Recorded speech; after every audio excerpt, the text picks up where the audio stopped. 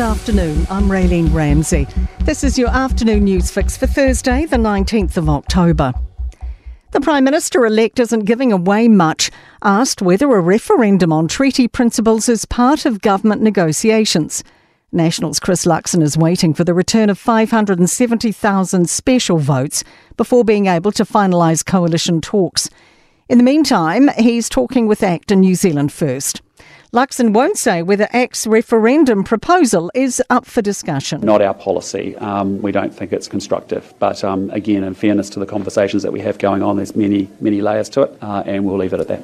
Wellington police have confirmed a man suspected of killing a Miramar woman was her son. 62-year-old Irene Katsuyanis was found by a concerned friend on Monday. Police say her son, who's believed to have lived with his mother, flew out on Sunday and was later found dead in Hong Kong. Police have been treating it as a homicide. A scene examination is expected to finish by the weekend. Five Eyes bosses are urging caution for individuals and businesses in the new era of espionage. Spy agency heads from Australia, Canada, New Zealand, the UK and the US have held an unprecedented conference in California. They warned countries are using emerging technologies to covertly steal confidential information from businesses. SIS Director General Andrew Hampton says cyber espionage is one of the biggest dangers. Threats can also be manifest through things like collaboration and investment. Companies may end up working with someone not knowing that sitting behind that company is actually a state actor. Political hopeful Liz Gunn is holding out for special vote results for her New Zealand Loyal Party. She says her prediction she'd win 2 million votes at a public campaign meeting was said in jest to manifest into being. Gunn was speaking outside Manukau District Court, where she appeared today alongside co-accused Jonathan Clark. Both face charges over a scuffle this year at Auckland Airport. New Zealand manufacturing's falling behind in digital competitiveness.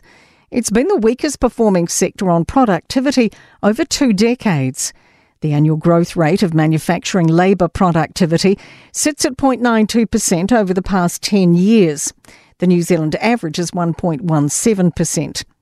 Employers and Manufacturers Association Chief Executive Brett O'Reilly says the rest of the world's way ahead. We refuse to put in place the kind of schemes like accelerated depreciation that are seeing Singapore and other more nimble countries race ahead of us. And the Royal Princess cruise ship is docked in Auckland, this season's first arrival in New Zealand.